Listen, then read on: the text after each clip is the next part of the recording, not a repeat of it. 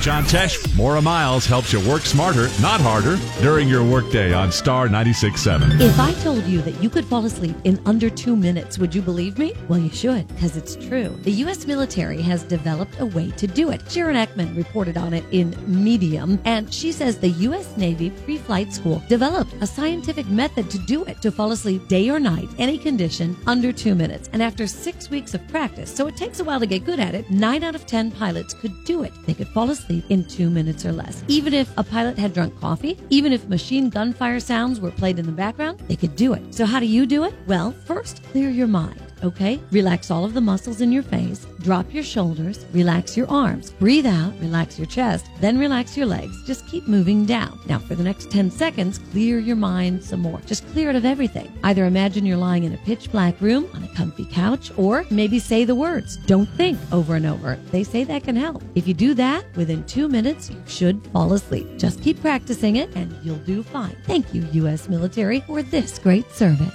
I'm Maura Miles with this simple way to work smarter, not harder. You can find it at star967.net.